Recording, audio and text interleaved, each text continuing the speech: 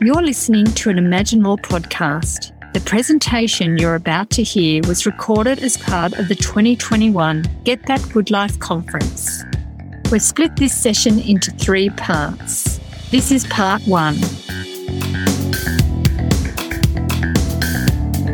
Hi, my name is Max. I would like to introduce Milton Tyree. Milton lives in the USA. He helps people with disability to have strong work roles. He has been doing this for many years. Milton helps people in work roles will be more inclusive. He showed them how to create work roles to suit each person.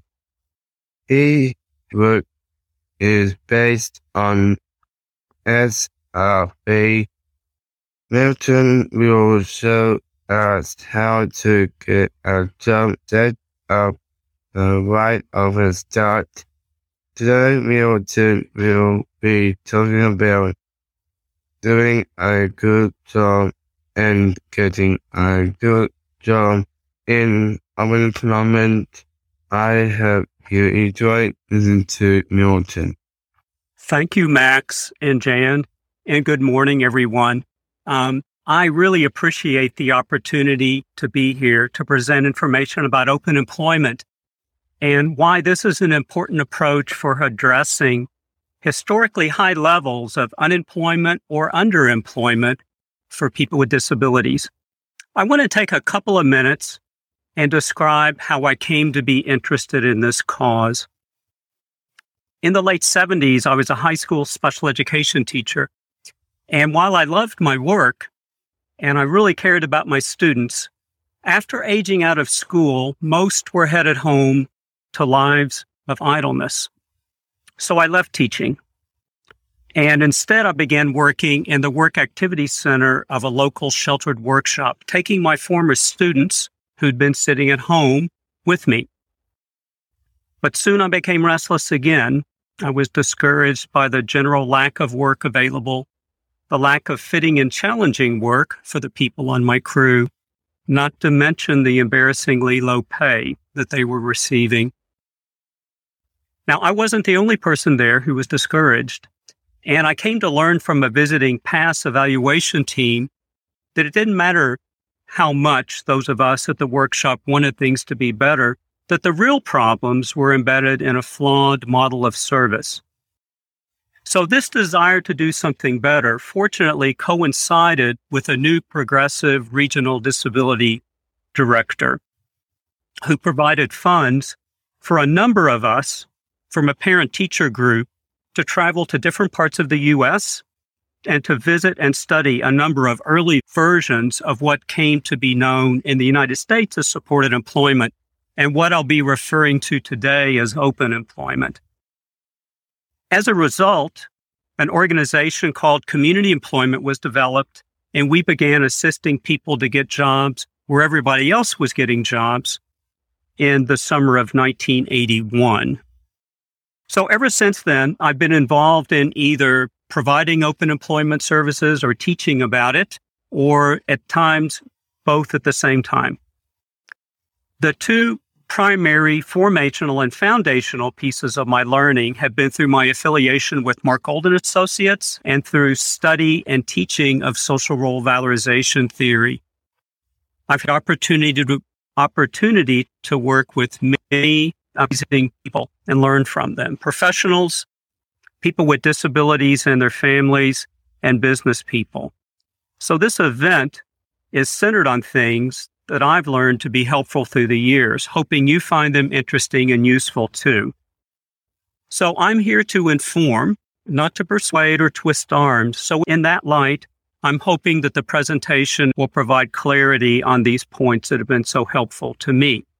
So now I'm really interested in getting a sense of who's in the room with me today.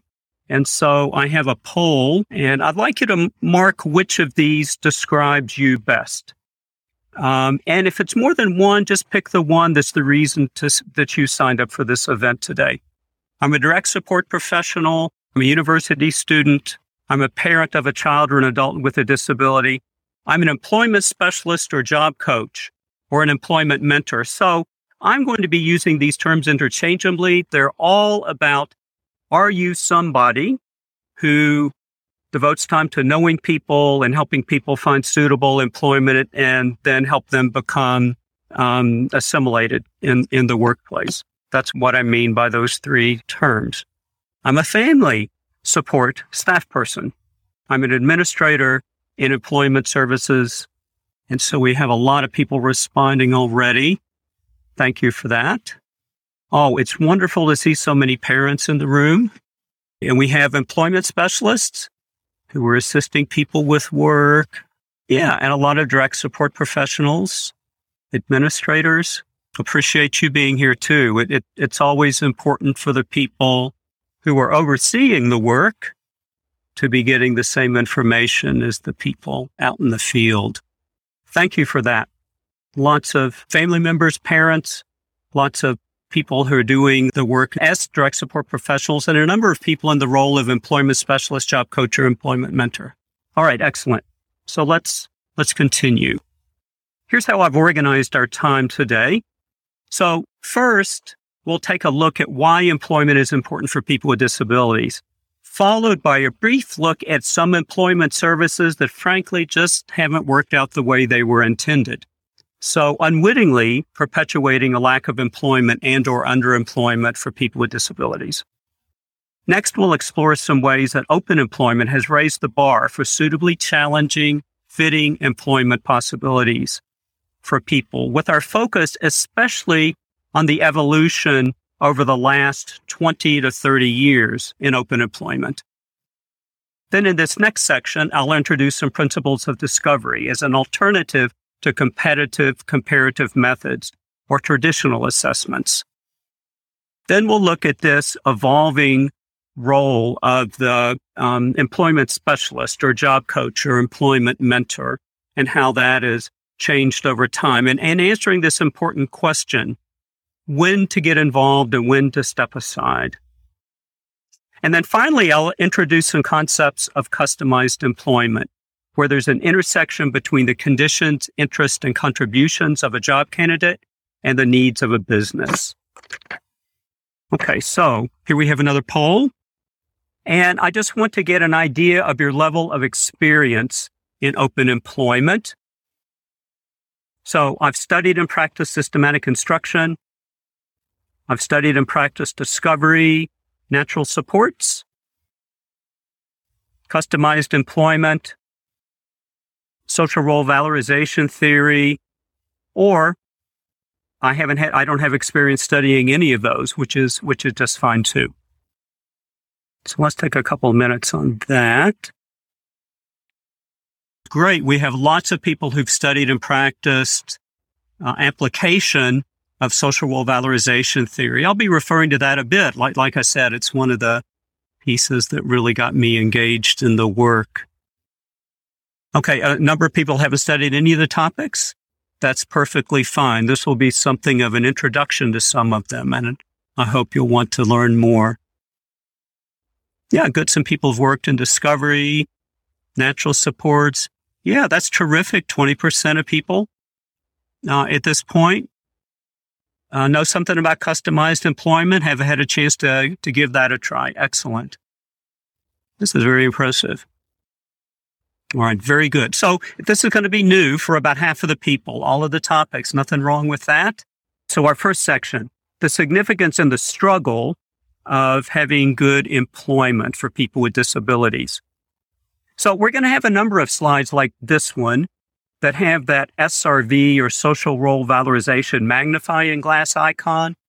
The point of this is our exploration of these ideas through the lens of a theory of practice, SRV, not just something that's my opinion, but something that's rooted in social science so that we can kind of see why things are happening the way they're happening.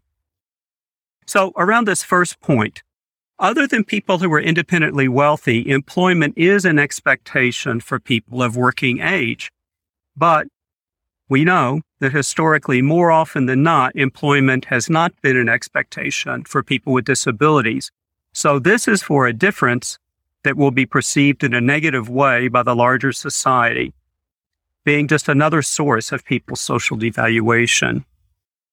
The role of employee is commonly a big role, or in SRV terms, it's a role having significant bandwidth. And because possessing the employee role is an expectation, it's a common way of perceiving a person's social status and place in the world. And this applies to the self-perception of the person as well as the perception of others. So we see this all the time. A pointed question that's commonly asked in polite company is, what do you do? And fairly or unfairly, after answering that question, people kind of start to size us up based on what they're looking for. What's the name of your job? What's the nature of things you do there? What's your job title? And so forth. So this ties in with something Jan said in the introduction.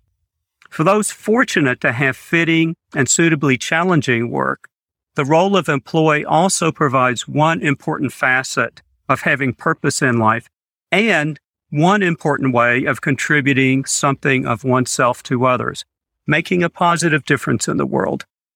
And while this is something that's important for all of us, it's especially important for people with disabilities, because so often I see people where so much of their life is on the receiving end of assistance while being deprived of the innate joy of contributing something of themselves to others. And of course, the type of work we have will influence our compensation and benefits and our standard of living.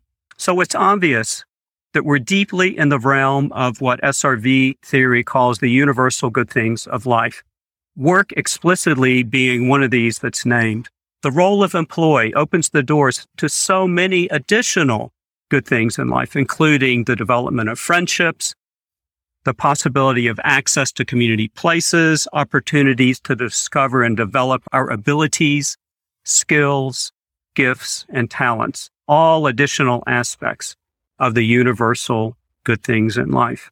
So, SRV informs us that valued social roles provide access to the good things in life. As mentioned on the previous slide, all valued roles are not equal in terms of significance. So, the role of employee is a huge role, a big role, whereas bank customer may be an important role and a valued role. It's relatively small in terms of how it shapes one's life. So employee has so much impact on our lives. Another important point is that all employment roles, all jobs are not equal in terms of the opportunity to develop competencies, in terms of their status and social capital. This is a point we'll be returning to later. So here I just want to touch on a historical look at some things that have stood in the way of the role of employee for people with disabilities.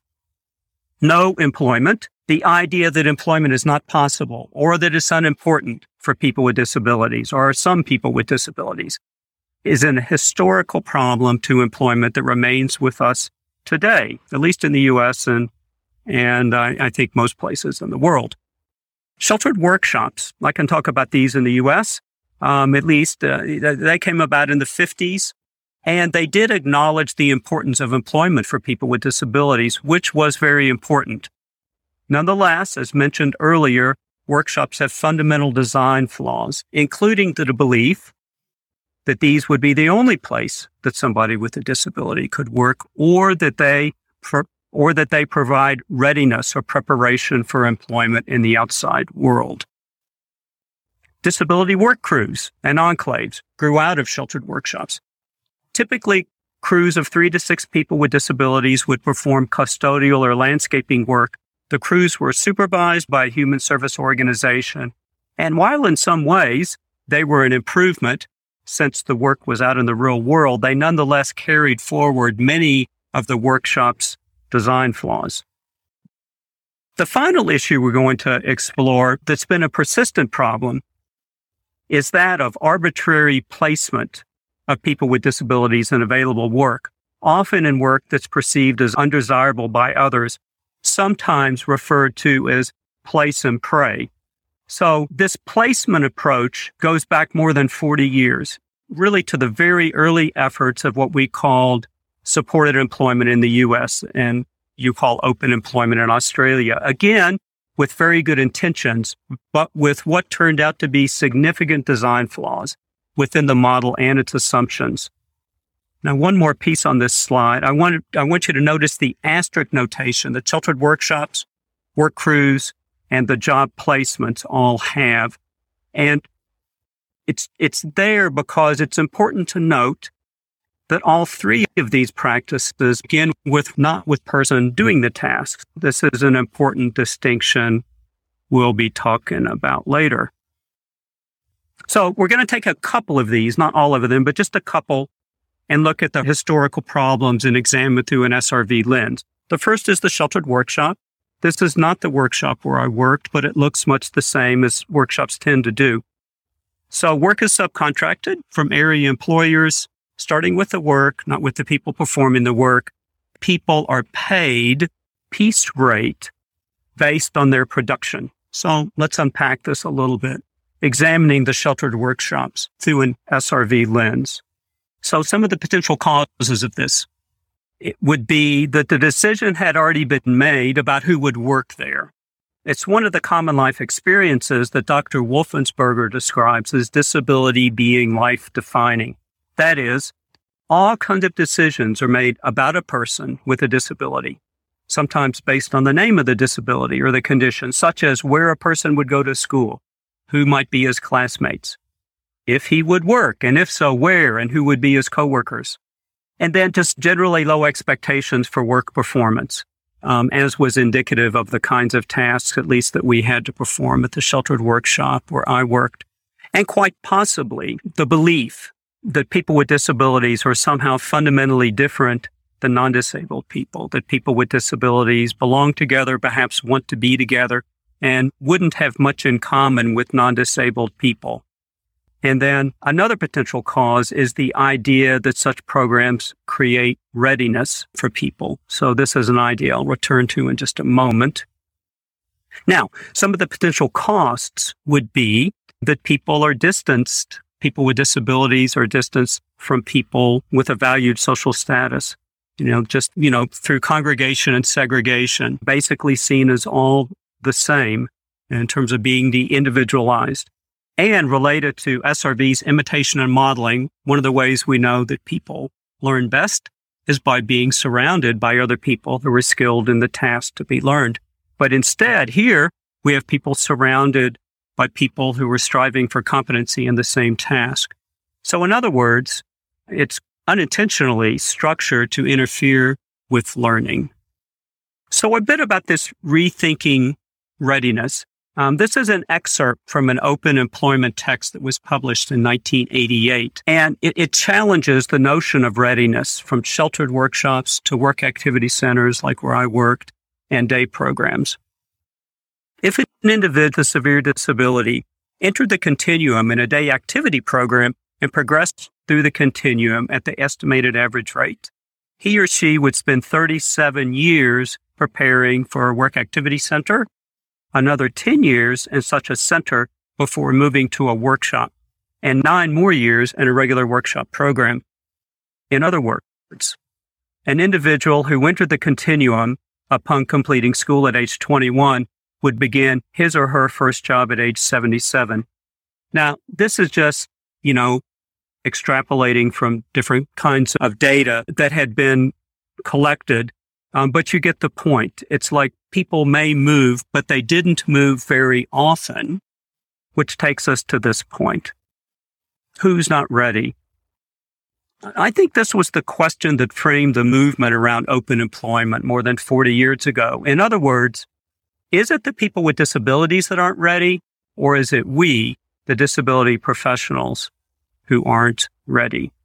This is a quote from this abstract of the paper exploring the impact of readiness programs or pre-vocational programs related to wages earned later on by people who had either left those programs or people who got jobs without going to a readiness program. Quote, "We investigate the relationship between the receipt of pre-vocational services and subsequent hourly wages on consumers participating in supported employment programs. Again, what you would refer to as open employment programs. Results indicate that the receipt of pre-vocational services has a negative correlation on the hourly wages of consumers. Why, I wonder? It goes on. This finding suggests that pre-vocational services may have detrimental effects on providers and consumers' expectations on consumers' workability, productivity, resulting in reduced hourly wages. Furthermore, participation in pre-vocational services serve as a signal to peers about consumers' productivity. So this goes back to the SRV theme about mindsets and expectancies and how these are conveyed and how powerful they are for where people end up. So, there's been a fair amount of research about readiness and programs to prepare readiness. And what has been found is that certainly people are sincere in developing them, but they often haven't turned out the way that was intended. So, the readiness idea continues, dressed up in many contemporary forms, as illustrated by this effort to prepare high school students for the world of work by having them train in a mock CVS drugstore doing simulated work. Quote from the article, "The store serves as a laboratory." This is a mock store, by the way. It's not an actual school store, but the mock store serves as a laboratory to teach retail skills to the 52 special education students enrolled. So I would say there are some key points for analysis here.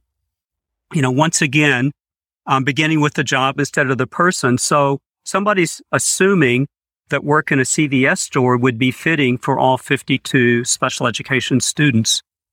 And the article goes on to describe some simulated aspects of the store and calls them that. But it says, we have looks like a regular front counter, a regular cash register, looks like a magazine rack, shopping cart, stock shelves with toothpaste, and so forth. But once again, the thought is that the students with a disability can benefit from a simulation of the real thing versus the real thing.